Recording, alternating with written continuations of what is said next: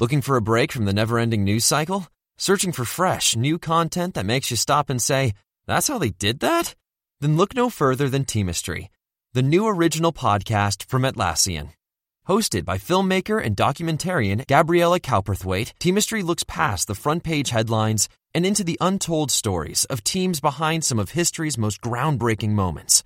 Download Teamistry for free at Atlassian.com/Teamistry or wherever you listen to podcasts. Interested in healthcare? Well, here's a programme you might not want to miss. Hosted by long-time healthcare reporter Dan Gorenstein, Trade-Offs takes a close look at the costly, complicated and counterintuitive world of the US healthcare system and the policies that govern it. Trade-Offs digs into the weeds with experts who understand the data driving the policy trends while telling compelling stories of those impacted by those policies. In the words of the Trade-Offs team, there are no easy solutions for a troubled healthcare system, just trade-offs. You can find Trade-Offs wherever you listen to your podcasts. I have you loud and clear. Hello. Hello. Welcome. Science. And that is to say, physics, Medicine, nature, or Space. Time. The brain. Life. The universe. Hello, this week we're continuing our month of science at the extremes by looking at extreme cold, including expeditions to the poles, what happens at absolute zero, and the animals that can survive temperatures we never could. Plus... Oh, that is noticeably colder. Adam gets up close and personal with some icy science. But before that, in news, the massive death risk from climate change, a prize for mapping the seabed, and a new piece of the puzzle in the story of human migration. I'm Adam Murphy. I'm Chris Smith, and this is The Naked Scientists. The Naked Scientists podcast is powered by ukfast.co.uk.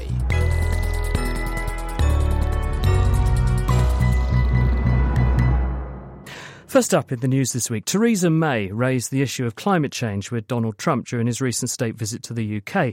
This comes as scientists from the University of Bristol are saying that limiting extreme global warming could prevent thousands of people dying from the effects of high temperatures. They claim that to achieve this, every country needs to ramp up its climate commitments to reach the Paris Agreement's target of limiting the global temperature increase to 1.5 degrees Celsius. By looking at cities in the US, this is the first study to examine the human mortality cost if global warming goes above 2 degrees. Phil Sansom spoke to the paper's lead author, Eunice Lowe. Hundreds to thousands of heat-related deaths could be avoided if we limit global warming to 1.5 degrees Celsius. It's a substantial number. Based on the current climate commitments, we are probably heading toward 3-degree warming. So this is way higher than the 1.5 or 2 degrees within the Paris Agreement. And so our study looked at what would be the public health benefits of increasing our climate action to achieve the Paris Agreement's goal. So what exactly did you do? We have data from the period of 1987 to 2000 of daily temperature and also daily counts of mortality of 15 cities in the United States. Well, all US cities. Yes, all US cities, and they're all rather populated or they're major US cities. Part of the funding for this paper was from the Union of Concerned Scientists in the United States, and also the United States have more reliable health data and weather station data than many other places in the world. So that was another reason why we chose to study the United States. Okay, so you had this data from the 15 cities. What did you do with it? We found relationships between temperature and mortality. So we were able to then say, for example, at 25 degrees Celsius in New York City, what is the mortality risk? And so with this relationship, we combined it with future climate projections to estimate future mortality levels. It's as simple as that, huh? You could just find the relationship and then apply it to, what we know about future temperatures. There's a lot more complexity in the modeling side of things. We have created scenarios that describe the 1.5 degree, 2 degree, and 3 degrees world to create the results. We have found that hundreds to thousands of heat-related deaths that would occur in the current trajectory of 3-degree world that could be avoided if we limit global warming to 1.5 degrees. So essentially, these many deaths could be prevented if we increase climate action. I guess it seems like a lot in itself, but in a city of maybe millions of people, 1,000 people isn't that many. Do you think that's like the full picture?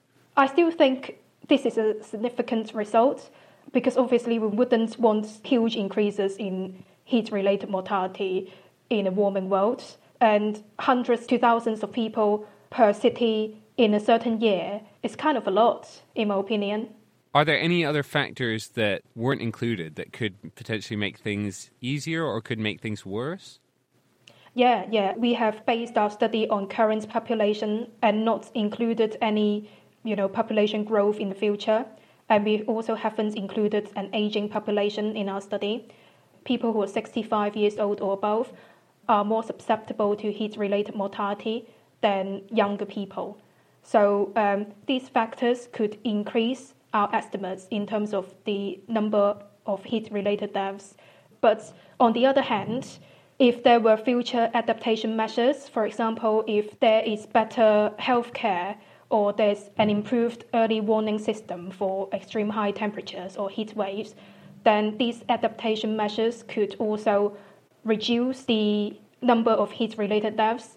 And so the takeaway message here is that regional adaptation is also very important and could prevent exacerbation of or large increases in heat-related mortality in the future.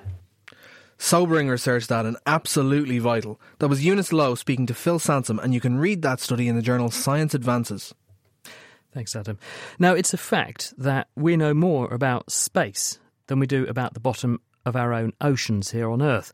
But there are plans to at least put a dent into that deficit. Seabed 2030 is a mission to map the bottom of the sea, and a team based in the UK have recently won one of the Shell Ocean Discovery X Prizes worth a total of $7 million for developing a seabed scanning technology.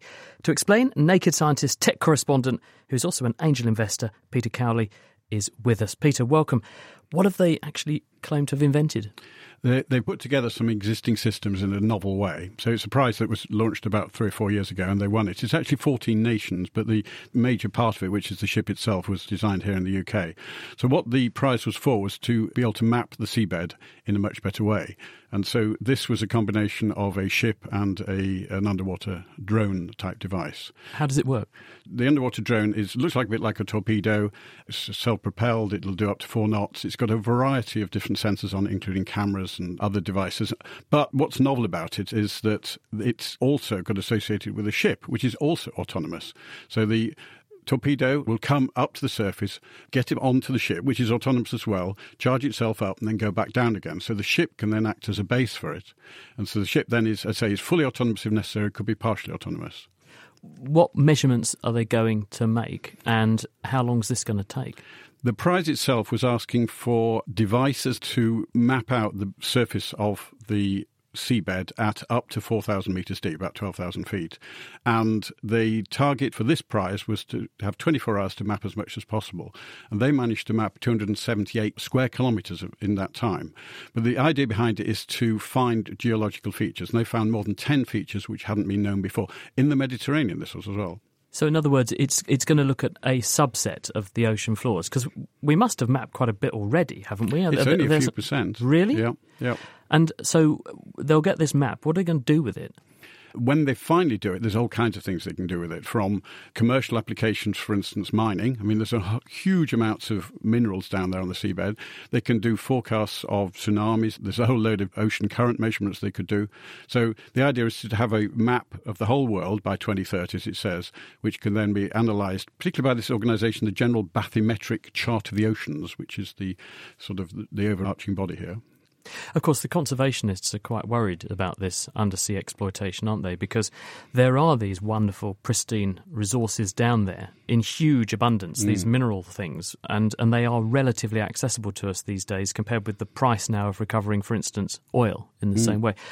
But at the same time, if we don't know what is down there in terms of geology. We also don't know what's down there in terms of biology, and we could therefore, in the course of going and recovering those minerals, be doing untold damage to unique species. As you'll see later on in this programme with an animal I've just seen. Yes. Say no more. No, say no more. Exactly. Peter is referring to the fact that Lloyd Peck is coming on, and he's got in her box, he's got a dinner plate-sized sea spider. Exactly, yes, which I've had a good look at. Yeah.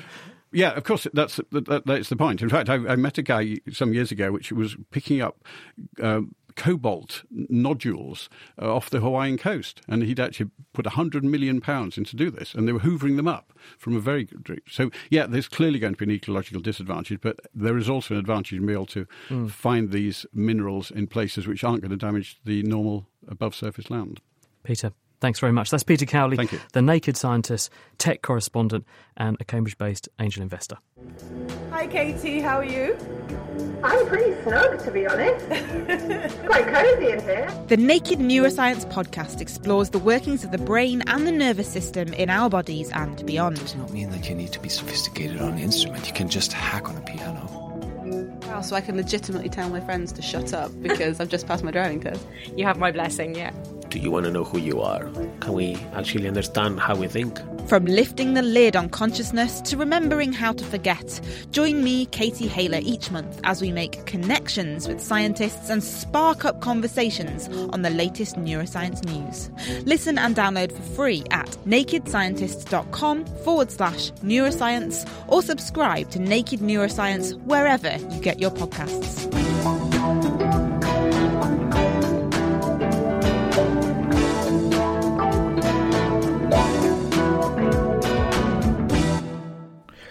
Still to come, a pioneer of tomorrow's medicines, plus... But also locked in the ice are tiny bubbles of air, and these bubbles of air are the actual atmosphere of the past. How you can use ice to find ancient air. Before that, though, the story of how our early human ancestors originated in Africa and then colonised the Earth's surface is an evolving one. Sorry. And now scientists have added a new piece to that puzzle, as Adam has been finding out. When we think of northeastern Siberia, the most northeastern part of Russia, we think of a cold place where humans couldn't live. Plenty of people do live there, though, and while archaeological records go back 30,000 years, the genetics of the people who live there can't be traced back past about 10,000 years. Published in Nature, new work took DNA from milk teeth found in the region and uncovered evidence of a previously unknown group of humans called the Yana people.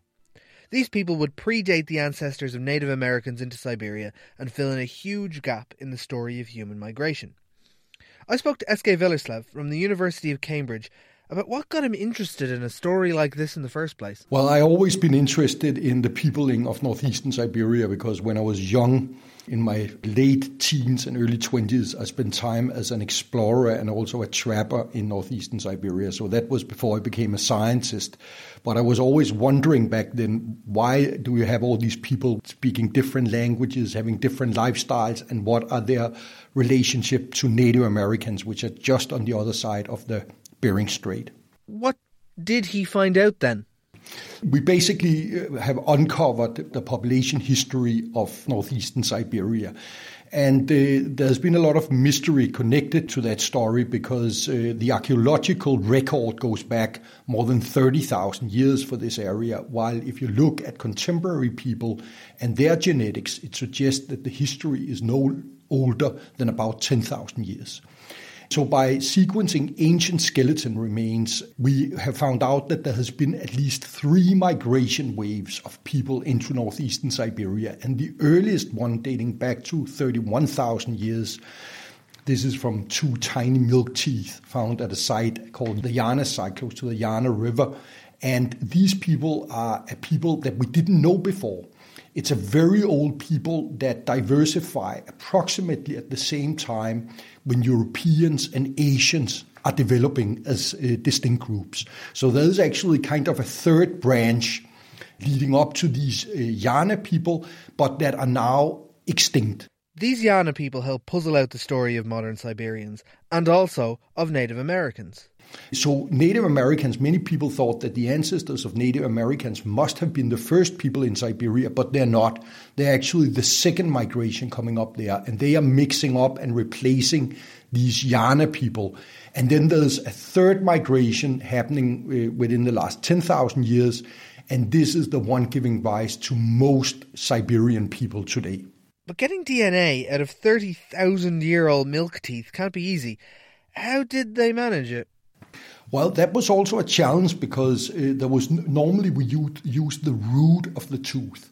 And the crown, we basically, we don't believe there's much DNA in it, so we are keeping that and returning it to the museums and so forth. But in this case, there was almost no root material left on these tiny, tiny milk teeth. So we asked permission to basically pulverize the crown. And we got that permission, and there was beautiful DNA preserved in the crown of these teeth. And from there, we reconstructed a very high-quality genomes. The climate of that part of the world isn't exactly the most inviting. How did these people adapt to live there? See, that is the interesting part, I think, because we always think of northeastern Siberia as one of the most hostile environments, right? I mean, it's one of the coldest areas on Earth. Temperatures go down to below minus 60 degrees Celsius. And, it's just not a place where we expected humans would like to be. And therefore, the general view has also been that the population history of northeastern Siberia has been very simple. Right? I mean, it's not like many migrations or many different people wanted to go up there. But we can see this is definitely wrong. I mean, it's just as, you can say, dynamic as is, the prehistory of Europe, for example. And it's probably because one thing in the equation we forget about when we think about northeastern Siberia today is that back in the Ice Age times, this was an area for a diverse fauna of big mammals. There was mammoth, woolly mammoth, rhinoceros, horses, bison, etc. And what we can see is that the Yana people up there 31,000 years ago were living as big game hunters. They were mainly living from woolly mammoth and woolly rhinoceros. So it's probably been a very productive place. And even though it's cold and windy, and you're probably freezing your butt up there, well, at least there was a lot of food. That was S.K. Villerslev speaking to me about his paper published in the journal Nature. I have to say, I do love S.K.'s sense of humour. Oh, he's quite a character. Yeah, he is certainly a character. Now, when the pharmaceutical industry was in its infancy, researchers would start with the disease, then they look for a drug that could make a difference to that disease. Well, that's largely all changed as the industry has been able to now unpick the mechanisms of diseases right down to the genes that are causing them, and now they're building treatments that target precisely those pathways or systems that have gone wrong. Often, this involves crafting complex drugs, which are called biologics, that are often themselves made by living systems. Now, a good example of this being antibodies. One of the pioneers in this sector is biochemist Jane Osborne. She's from the pharmaceutical company AstraZeneca. And she's just learned that her efforts over the last 2 decades doing this, which have actually led to the successful launch of a number of drugs that are changing lives all over the world, have been recognised by the award of an OBE in the Queen's Birthday Honours. So we've invited Jane onto the programme to tell us a little bit about her field. Jane, a very warm welcome. Lovely to have you with us. Thank you, Chris. And first of all, these targeted treatments, how does this actually work? Well, maybe if I start by explaining what an antibody is. Antibodies are proteins that are produced by cells in your blood, plasma cells, and they are the body's defence mechanism. So they're the way that the body protects itself against pathogens, bacteria, viruses, generally referred to as antigens. And the reason that antibodies are so good at this is your body actually makes lots and lots of different versions of these proteins with different shapes. And those shapes can very precisely recognise the complementary shapes on the pathogens, on the antigens, and the antibody is able to neutralise those pathogens. And they do it selectively, so they're going to go for the bad guys and they're not going to touch the good guys. That's right, yes. So they have a way of recognising what's foreign and what is your normal repertoire of antigens. Occasionally you do have issues with that with autoimmune diseases, but in general that's very, very effective. And how are you seeking to utilise our knowledge of how these antibodies work and do that in order to cure disease? Well, the great thing, as you said at the beginning, is the very specific nature of these binding interactions means that you can target very precisely mechanisms that are disrupted in human disease. And the reason antibodies are so good at that is because you can target on a cancer cell, say, or a protein that's upregulated in the blood that maybe is causing inflammation. So you can specifically target those bad guys, if you like, and you don't target anything that you wouldn't want to, so you don't get off-target effects, which sometimes you can get with the sort of chemical-derived drugs. You're saying then one would make an antibody that would go after a specific target? Absolutely. But that means you've got to do that and make the body do that. It doesn't already do that. So how does one go about that? So we've developed quite a range of different techniques to do that, starting actually back in 1975, really, with the invention of monoclonal antibodies, which is a way of making large quantities of a single antibody of a single shape, which was actually developed here in Cambridge by César Milstein and George Kohler, so that was the sort of first step. And the first mouse antibodies were used to treat transplant rejection back in the early 80s. Now, you don't really want to use a mouse antibody to treat a human because it's a foreign protein. So your immune system would recognise this is not supposed to be in my body, and you'd then have your own immune system attacking the very thing that you were trying to make to help you. Absolutely. So the holy grail of what we've been trying to do, and many of our colleagues in the industry have been trying to do, is develop fully human antibodies that won't be recognised as foreign by your body. And you can do that by using, you can actually use mice and knock out their own antibody genes and put human genes in there. Or you can use a technique called phage display, which is a way of putting antibody genes on the surface of a virus and then using the virus to select antibodies that bind your drug target, your disease target that you want to interact with. In essence, then, you know what the target is you want to go for. Yeah. You've got to persuade an immune cell to start making the right antibody you're after. How do you then bulk that up? How do you, once you've got an antibody that you know is going to work, how do you make enormous amounts of it so you've got enough to treat a person? If you use the phage display system, you can isolate the genes for the antibody that you want to make. And once you've done that, then you can put those genes into a stable cell system and you can make large amounts of it in fermenters. So that's actually a relatively simple thing to do now. It's taken 20 years to develop those techniques, but we can make large amounts outside the body and then inject them into the patient. You move the gene that makes the antibody into some kind of cell that you then grow in enormous quantities in culture. Yeah. And then you just sieve off the antibodies. That's correct, yeah. Even so, I mean, that sounds like enormous amounts of work because this industry has been frustrated by the fact that this is very hard to do and it does end up therefore costing a lot of money, doesn't it? So as the world's population continues to increase, there are 7.5 billion people on Earth now and they all want a slice of the action and access to these wonderful treatments. Mm-hmm. Can we afford it? Well, I mean, drug affordability is a real challenge. What we're doing is working on ways that we can make the processes more efficient. We can certainly make a lot more antibody in stable formats than we could when I started in the industry 25 years ago. And I think the key thing is really making sure that we're using antibodies wisely for the right patients. So we've got a lot more sophisticated in our understanding of how you choose which patients will have the best and the most effective responses to our antibodies. Jane Osborne, OBE. Thank you very much indeed for joining us and explaining about how your work has really changed the world in a lot of ways over the last couple of decades. Thank you, Jane, very much indeed. The Naked Scientists podcast is produced in association with Spitfire, cost-effective voice, internet and IP engineering services for UK businesses. Find out how Spitfire can empower your company at spitfire.co.uk. You're listening to The Naked Scientists with Chris Smith and Adam Murphy. And this week, things are going to get really, really cool because we're continuing our month of science at the extremes with a look at all things chilly, from science in Antarctica to how animals cope with the cold. Speaking of which, humans have been living in cold parts of the world for tens of thousands of years. But how did we adapt to life at these extremes, and what kind of challenges do you need to keep in mind if you want to thrive? Moreover, how did the early explorers to the pole survive? To find out, I took a trip to the Scott Polar Museum at the Scott Polar Research Institute in Cambridge to meet Charlotte Connolly to learn about life at the extremes. In general, The further north and south you go from the equator, the colder it gets, with both the North and South Poles covered in ice. You wouldn't think people would want to live there, but they do, and they have done for a very long time. People have been living in the Arctic for thousands of years. We're much more recent visitors to the Antarctic. But people who live in the Arctic and have lived in the Arctic for a long time have been reliant on typically animal materials, so furs and those kinds of things, to make sure that they can keep themselves warm.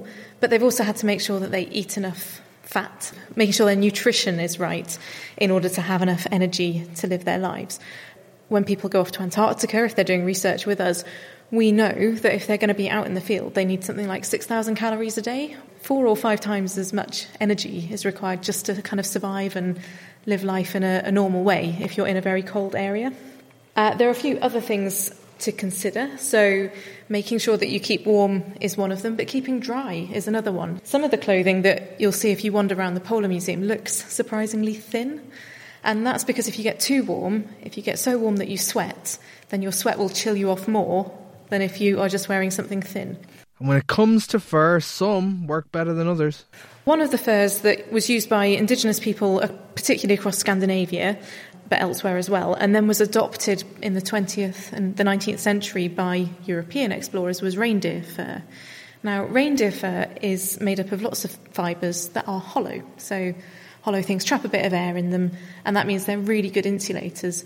So good, in fact, that when reindeer lay down in the snow or if snow falls on them, it doesn't melt because they're that well insulated. When Westerners came to start exploring these areas, aiming to be the first to reach the poles, what did they adopt to make the journey? We're stood in front of a sleeping bag. It's the sleeping bag that was used by Captain Oates, who was one of the people famously who lost his life on the expedition with Captain Scott. But the reason I'm pointing it out to you is because it's made of reindeer fur. And that use of reindeer fur comes directly from people living in the Arctic who've lived there for thousands of years, who know that reindeer fur is an incredibly good insulator. So it's an example of how, in the 20th century, people were still using those kind of technologies that they borrowed from people who live in the Arctic in order to keep themselves warm and safe when travelling in the polar regions. And what kind of foods would you have to bring for something like this? So in the museum, we've got various tins of things. We've got some stuff which is delightful called pemmican. That's kind of ground up meat and fats, which is very densely calorific and does exactly what you need, which is give you lots of energy. Unfortunately, it's not a very interesting food to eat. So the folks who are in the Antarctic with Captain Scott would boil a tub of water. They'd put some pemmican in and then they'd add something, whether it was mustard powder or chocolate powder, really anything, just to give it a bit of flavour. We mentioned Scott's journey earlier. His trip to the poles ended in tragedy. Captain Oates, who owned the reindeer sleeping bag, famously sacrificed himself, leaving the tent saying, "I am just going outside, I may be some time," never to return. What went wrong with Scott's expedition? So Captain Scott went all the way to the South Pole along with 4 companions. I always say it's one of those trips where if one of the things that went wrong had gone wrong, they'd have been fine. If 2 of the things that had gone wrong, they probably would have been fine. But there was an awful lot of little things, and some of them quite big things, that went wrong that all together conspired to make it a disaster for those people concerned. They were unlucky with the weather. Someone had got an old injury that opened up. They didn't have a good concept of what caused scurvy. They used a different type of technology to Amundsen, say.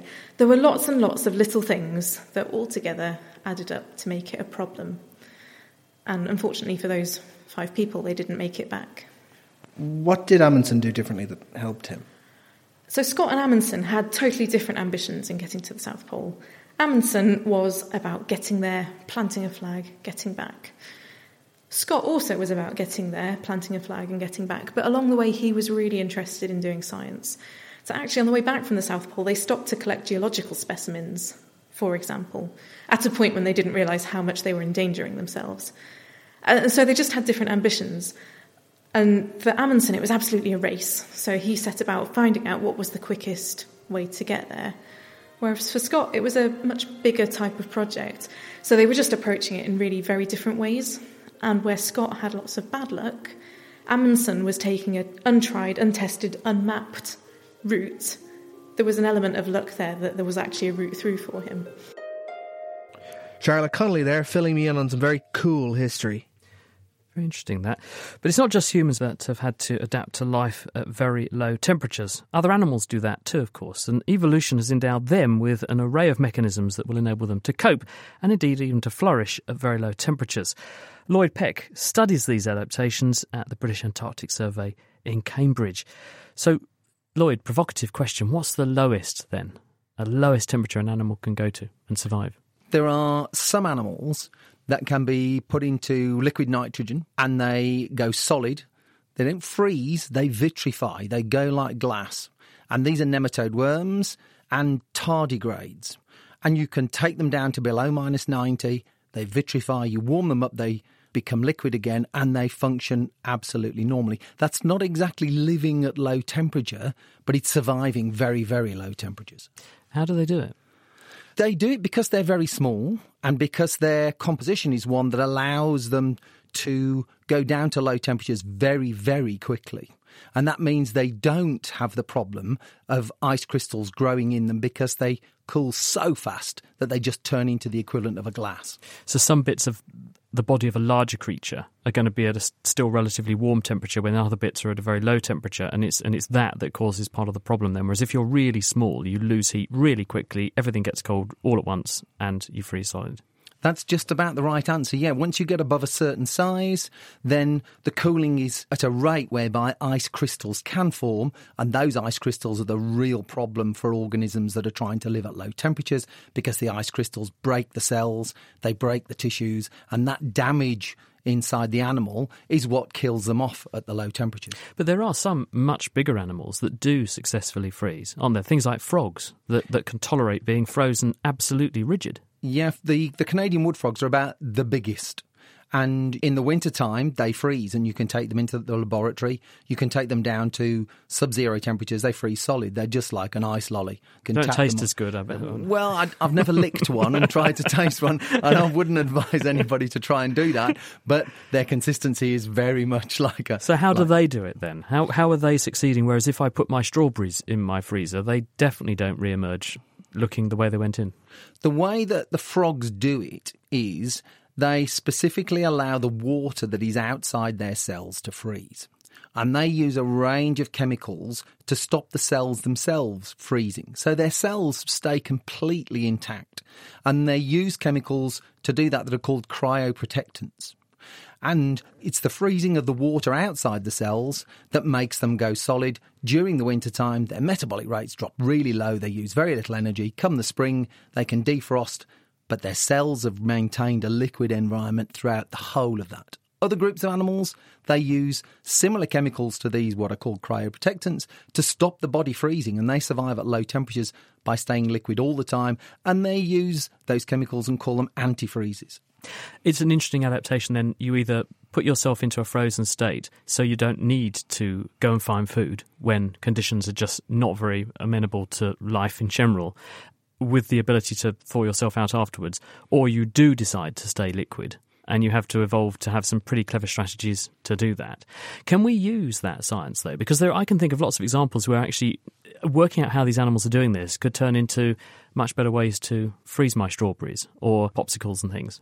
Yeah, it's not so easy with things like strawberries, but we currently use the antifreeze from Antarctic fish to make our ice cream very smooth. And 10 or 15 years ago, there were real issues with making ice cream smoother because you wanted to control the size of the ice crystals, and the technology we had then wasn't really very, very good at doing it. Is that what gives you a smooth ice cream then, smaller ice crystals? Yes, if you can keep the ice crystals small, the ice cream stays smooth. And what we do now is we get the ice crystals to a certain stage, we put in antifreeze that comes from our Antarctic fish that we culture in biotechnology, and that keeps those ice crystals at the size that we want, and it makes our ice cream very, very smooth compared to what it was. So there you go, there's a bit of science you can lick. You wouldn't go near the frog, but you'll eat an ice cream from an ice fish. That's right. And you are, in fact, licking a bit of what's come from the technology based around an ice fish. That's right. But turning to Antarctica again, which is somewhere you've spent a lot of time studying, you have sitting on the table in front of you something that looks pretty awesome. It's the size of a dinner plate. What's that? Well, actually, I've got two things on the table in front of me. One is about 5 millimetres across, and that one is one of the biggest sea spiders in the UK. But next to it is the one that you were talking about before, which is an Antarctic sea spider. I'm holding it up now. It's about 1 foot across. And it's not one of the biggest Antarctic sea spiders. The biggest ones that we get in the Antarctic are over 2 feet across. And they're at least 5,000 times heavier than the biggest sea spiders that we have in the UK. So why the difference then? This thing lives in very cold conditions. The other one lives in much warmer conditions, but is a lot smaller. Why? The difference is that as the temperature goes down, the metabolic rates of animals that are cold-blooded and are the same temperature as their environment go down. The temperature slows down their chemical reactions in their bodies. It slows down their metabolic rates. So in Antarctica, the metabolic rates of the animals living there are 20 to 30 times slower than animals in the tropics in the sea.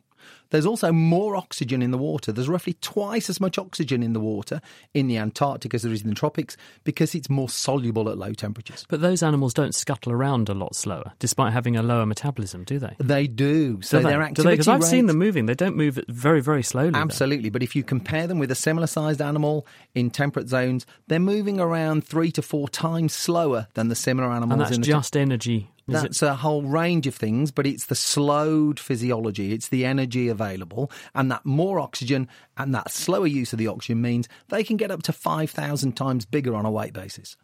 Amazing. Thank you, Lloyd, very much for introducing them to us. It's incredible how animals can adapt when you want them to, can't they? That's Lloyd Peck. He's from the British Antarctic Survey.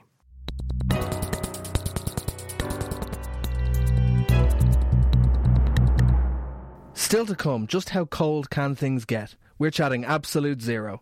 Heading in the opposite direction, though, climate change is considered to be one of the most serious threats facing us in the coming decades. So understanding why things are changing and how they've changed in the past is critically important. Travelling to the extreme cold and carrying out science in places that would freeze your fingernails off has its benefits, as I learned when I took a trip out to the British Antarctic Survey in Cambridge to speak with Robert Mulvaney. Sometimes it doesn't matter if it's cold, even extremely cold. There's still science to be done. And there's lots of science being done in Antarctica. A lot of it has to do with ice cores, cylinders of ice taken out of the Antarctic ground. But to learn exactly what these tubes of ice are for, I spoke to Robert Mulvaney from the British Antarctic Survey, who has spent 25 seasons in Antarctica. I'm a glaciologist, and in particular I drill ice cores. And what I'm looking at is the climate and the atmosphere evolution over many thousands of years. So if we drill into the ice, we're drilling further back in time. So in the polar regions, you essentially get very little snow melting at the surface. As the snow falls, it just builds up year on year and eventually compresses to the point where the layers are really, really thin near the bed. But the ice might be 2 to 3, maybe even 4 kilometres thick in places. If I go and sit with a camp on the surface and then set up a drill rig and drill down into the ice, I'm drilling further and further back into the past. Now, the ice remembers something about the climate. What we do is we drill these cores of ice, we bring them back to the lab here, and we measure things in the ice that tell us about the climate. But also locked in the ice are tiny bubbles of air, and these bubbles of air are the actual atmosphere of the past. It's the only place on Earth that still has an archive of past atmosphere. So as we drill deeper into the ice, we're able to recover the climate record from the ice itself, and then a record of the atmosphere from the bubbles trapped in the ice. To learn exactly how they keep the ice and what they do with it, we donned our jackets and wandered into the freezer. As it rings an alarm. Oh, that is noticeably colder. So I've just brought you into the cold laboratory here at BAS. We keep this room at about minus 25, and this is where we process the ice. So what we take is the column of ice that we've collected in Antarctica, and we cut it into the sections that we're going to use for analysis. So what we've got here, it's got an arrow on it to say which way up it is. It's just a column of ice. And every column of ice looks exactly the same, so we have to be able to identify it when we get back here. It's got the top at this end. So is that the newest ice at the top? Exactly, that's the bit nearest the surface is the youngest ice, the bit nearest the bottom is the oldest ice. We know at this site the ice at the bottom is likely to be something like 140,000 years old. So if you imagine we're in a warm period at the moment, if you go back to 140,000 years, you're in the ice age before last. So this is Ice Age 2.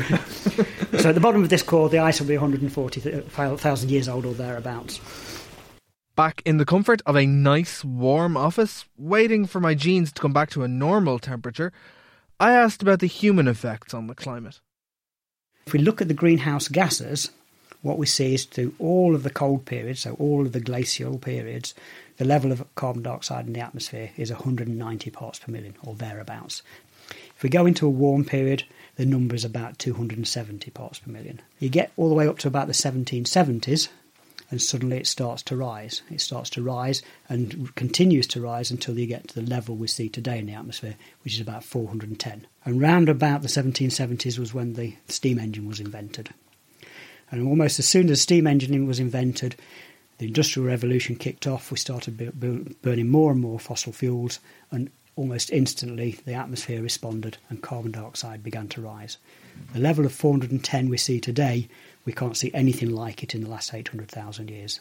Now, I remember reading somewhere that you can see traces of lead in the ice from when we used to drive cars. Is that true? Yes, that's true. So almost anything that's emitted into the atmosphere in terms of pollution, if it remains in the atmosphere long enough to be taken or carried by wind and circulation to the polar regions and deposited in snow, then there's a chance that we can measure it. It's very difficult to measure. If you imagine the amount of lead we're measuring is something like a grain of salt in an Olympic swimming pool. That's the sort of concentration we were trying to measure. What we're able to show is that the lead in the atmosphere had been rising again since the point where cars started to use leaded petrol. Now, there was a fairly low level of lead. We started to use lead in petrol, and the lead began to rise quite quickly. Now, up until that point, I think the oil industry has always claimed that most of the lead you see in the atmosphere came from natural sources. It came from things like volcanoes. But when we showed them what the lead looks like in the polar regions, where you get this very low level and then a rise just at the point that lead was put into petrol, they said, OK, we believe it, we understand. Lead was taken out of petrol, and now the lead is coming back down to the levels that we saw before it was ever introduced into petrol. So in a sense, the atmosphere's cleaned itself up. There's much lower levels of lead in the atmosphere than we would have seen in the 70s, and it's back down to almost its background level. Took ages before I felt fully warm after that. My jeans were crunchy walking out of that freezer. It's an awesome sight, though, isn't it? When you see those cores, because what are they, about 6 inches across, the ones they've got, or even bigger? Yeah, just 10 centimetres, not much more than a They would sort of fit down a drain pipe, wouldn't they? Yeah, easily, But they're big, long sections, and you think, I'm staring at... in some cases, they showed me some stuff which is nearly 1 million years back. Yeah, this has pre-industrial air in it. It's amazing. Yeah, very lucky to have seen that. Thank you for that report, Adam. Now, when it comes to cold, not even the Antarctic can outcompete the Wright Physics Lab. And to explain why, Nigel Cooper's with us. He's from the Cavendish Laboratory in Cambridge, where he works on super cold stuff. So, Nigel, how cold can we go? Okay, well, to think about that, first it's helpful to understand what we mean by temperature. So temperature, to a physicist, is a measure of the thermal energy in a material due to all of the random jostling of its components. So if we have a gas of atoms in a box, that is largely carried by the kinetic energy, the motion and velocity of the particles. And so as we cool it down, that kinetic energy is removed and the atoms move slower and slower.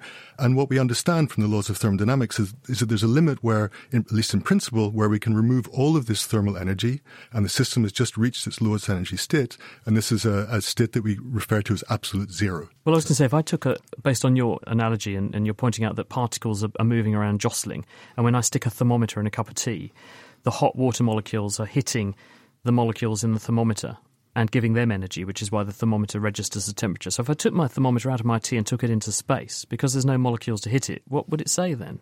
Well, it's actually out in space. There is still some energy around, which is the microwave background radiation left over from the Big Bang, which after the expansion of the universe has cooled down to about 2 degrees above absolute zero. So we understand that there will be radiation hitting the thermometer, and that radiation will give it a temperature of 2 degrees. Now, whether your thermometer actually registers 2 degrees above absolute zero is another question, but in principle there is some temperature there.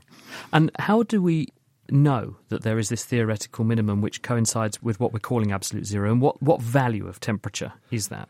We know about the existence of this limit through the consistency of the laws of thermodynamics, the many tests that have been done, and the temperature itself has been established to be minus 273 degrees Celsius. So that's extraordinarily cold, of course, and this is why, from the perspective of a physicist, we typically want to work with an absolute temperature scale where we start with zero at this absolute zero and then count upwards, so So the freezing point of water, 0 degrees on the Celsius scale, is plus 270 degrees of Kelvin, this absolute temperature scale, and room temperature is about 300 Kelvin. So outer space is about 100 times colder than room temperature. But from the low temperature physics that can be done now, there are different techniques that you can use to cool down to much lower temperatures. So if you take a fridge that's working off liquid helium, then you can reduce the temperature to about 1,000th of a degree above absolute zero. So that's 1,000 times colder than outer space. Or if you are willing to work with dilute atomic gases, then the techniques that have been developed over the last 20 or 30 years allow you to cool that system down to about 1/billionth of a degree above absolute zero. Why not absolute zero itself? Is there no way of getting all the energy out? Why can't we actually get there? There is a theorem established from thermodynamics in the 19th century by Kelvin and others who worked on it then, that if you have a refrigerator, there's an efficiency of the refrigerator which depends on the ratio of the two temperatures on this absolute temperature scale. And in fact, that efficiency tells you how much heat can you pump out by a certain amount of work that you perform on the refrigerating cycle. And that efficiency goes to zero as the cold side of the fridge goes to zero. So as you try and get approach, close but never get there. You never quite get there. When you get very, very close, do you begin to get some insights into what might happen were you to get there? Do things behave in a bizarre way? Because I would be thinking that if you've got particles, and we know that everything's made of atoms, they say never believe an atom because it makes up everything. But if you get to absolute zero, would everything just stop moving then? Well, no, the laws of quantum mechanics kick in, and in fact they kicked in at a much higher temperature. So some of these, depending on the gas or the system that you're looking at, as you cool it down and the particles move more and more slowly, then we understand from quantum mechanics that the wave-like nature of that particle starts to become more important. The wavelength of a particle increases as you make it more slow. And so there's a point that one reaches for a gas at a certain density at which the quantum wavelength of each individual atom stretches across to its neighbour. And then there's a completely new form of behaviour that comes in where the gas behaves in a way that's completely unrelated to what we're familiar with at room temperature, and you get a certain collective quantum phenomena appearing, such as superconductivity or Bose-Einstein condensation, certain collective phenomena that appear that are completely unfamiliar at room temperature. Could one think of it as though everything sort of locks together then and you get everything behaving as one? So instead of it just being one atom that bumps into another atom here and there, you end up with everything behaving as one at the same time because those wavelengths are all locked together. That's it. So depending on the particular phase, so in a Bose-Einstein condensate, you can think there of a situation where all of the atoms are behaving in an identical manner.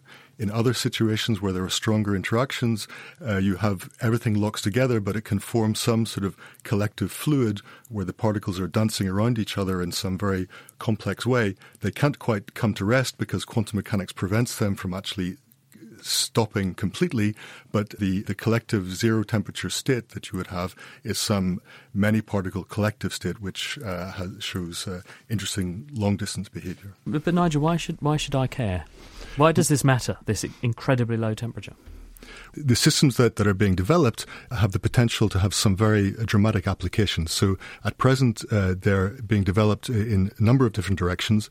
One of them is to form ultra-powerful quantum computers which exploit the laws of quantum mechanics, potentially to solve problems that classical computers could never solve. There's also potential to use sensors formed from atomic clocks and other quantum devices to make extremely sensitive detectors.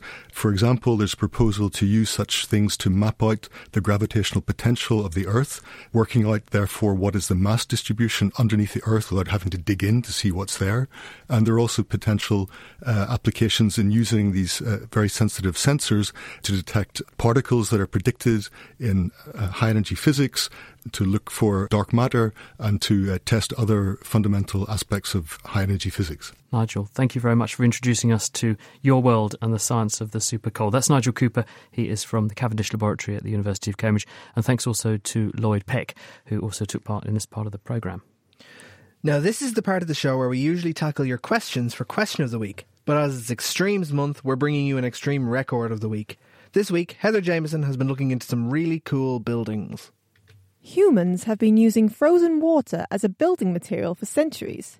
The Inuit mastered the technique of building igloos using the most abundant material they had available, snow. The igloo was a means for hunters to survive brutal winters in a vast area spanning more than 3,500 miles, including eastern Siberia, Greenland, Alaska, and parts of Canada, which can reach chilling temperatures of minus 58 degrees Celsius. Despite being made of frozen water, the temperature on the inside of an igloo can be 40 degrees Celsius higher than the outside when warmed by body heat alone. That's because pockets of air trapped in the snow provide really good insulation. Contrary to the way they are often depicted, an igloo is not so much a perfect dome shape, but more of a cone shape with a curved top, otherwise known as a paraboloid. When it comes to this shape, compression is key. The snow bricks are strong when you push down on them, but if you held a snow brick in both hands and pulled your hands apart, the brick would crumble. An igloo that is built correctly will support the weight of a person standing on the roof. Traditional Inuit igloos have an average internal diameter of 3.5 metres, and the largest ever built had an internal diameter of over 9 metres. But the largest structure ever to have been built from ice is the Ice Hotel in Jukkasjärvi, Sweden. The entire hotel is made of snow and ice blocks. Even the glasses in the bar are made of ice. This requires around 1,000 tons of ice and a volume of about 30,000 cubic metres of snice. And no, that's not just a compliment you give someone if their igloo is particularly fetching. Snice is a cross between snow and ice. It is made from a carefully controlled combination of water and air. It reflects the sun's rays and protects the ice inside the hotel from melting, which is down to the fact that snice has a higher density than natural snow and therefore insulates better and melts slower. But ready your sunglasses for this snowy sight.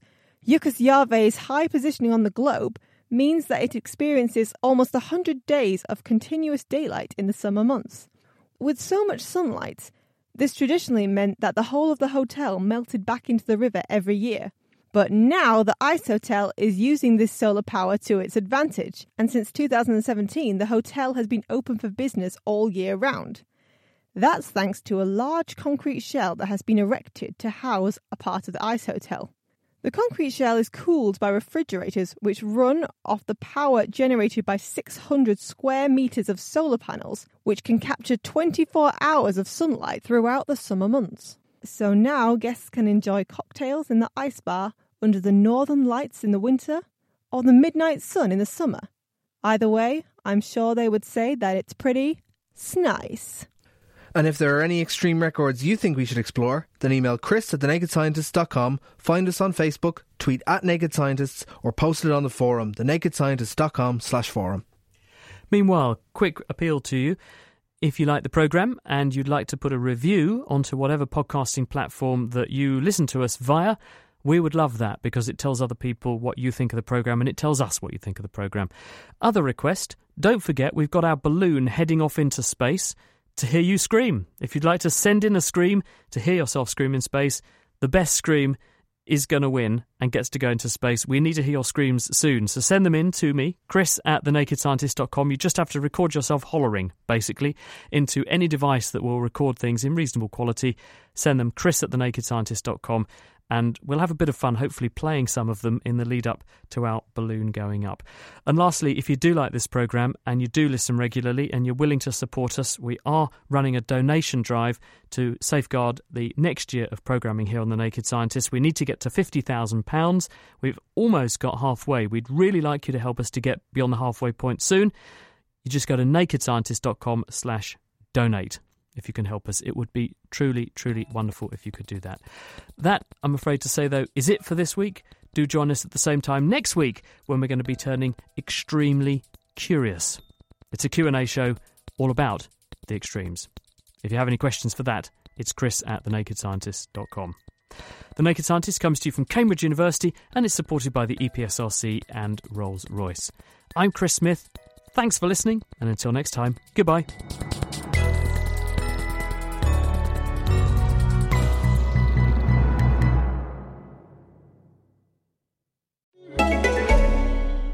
Looking for a break from the never-ending news cycle? Searching for fresh, new content that makes you stop and say, that's how they did that? Then look no further than Teamistry, the new original podcast from Atlassian. Hosted by filmmaker and documentarian Gabriella Cowperthwaite, Teamistry looks past the front page headlines and into the untold stories of teams behind some of history's most groundbreaking moments. Download Teamistry for free at Atlassian.com/Teamistry or wherever you listen to podcasts.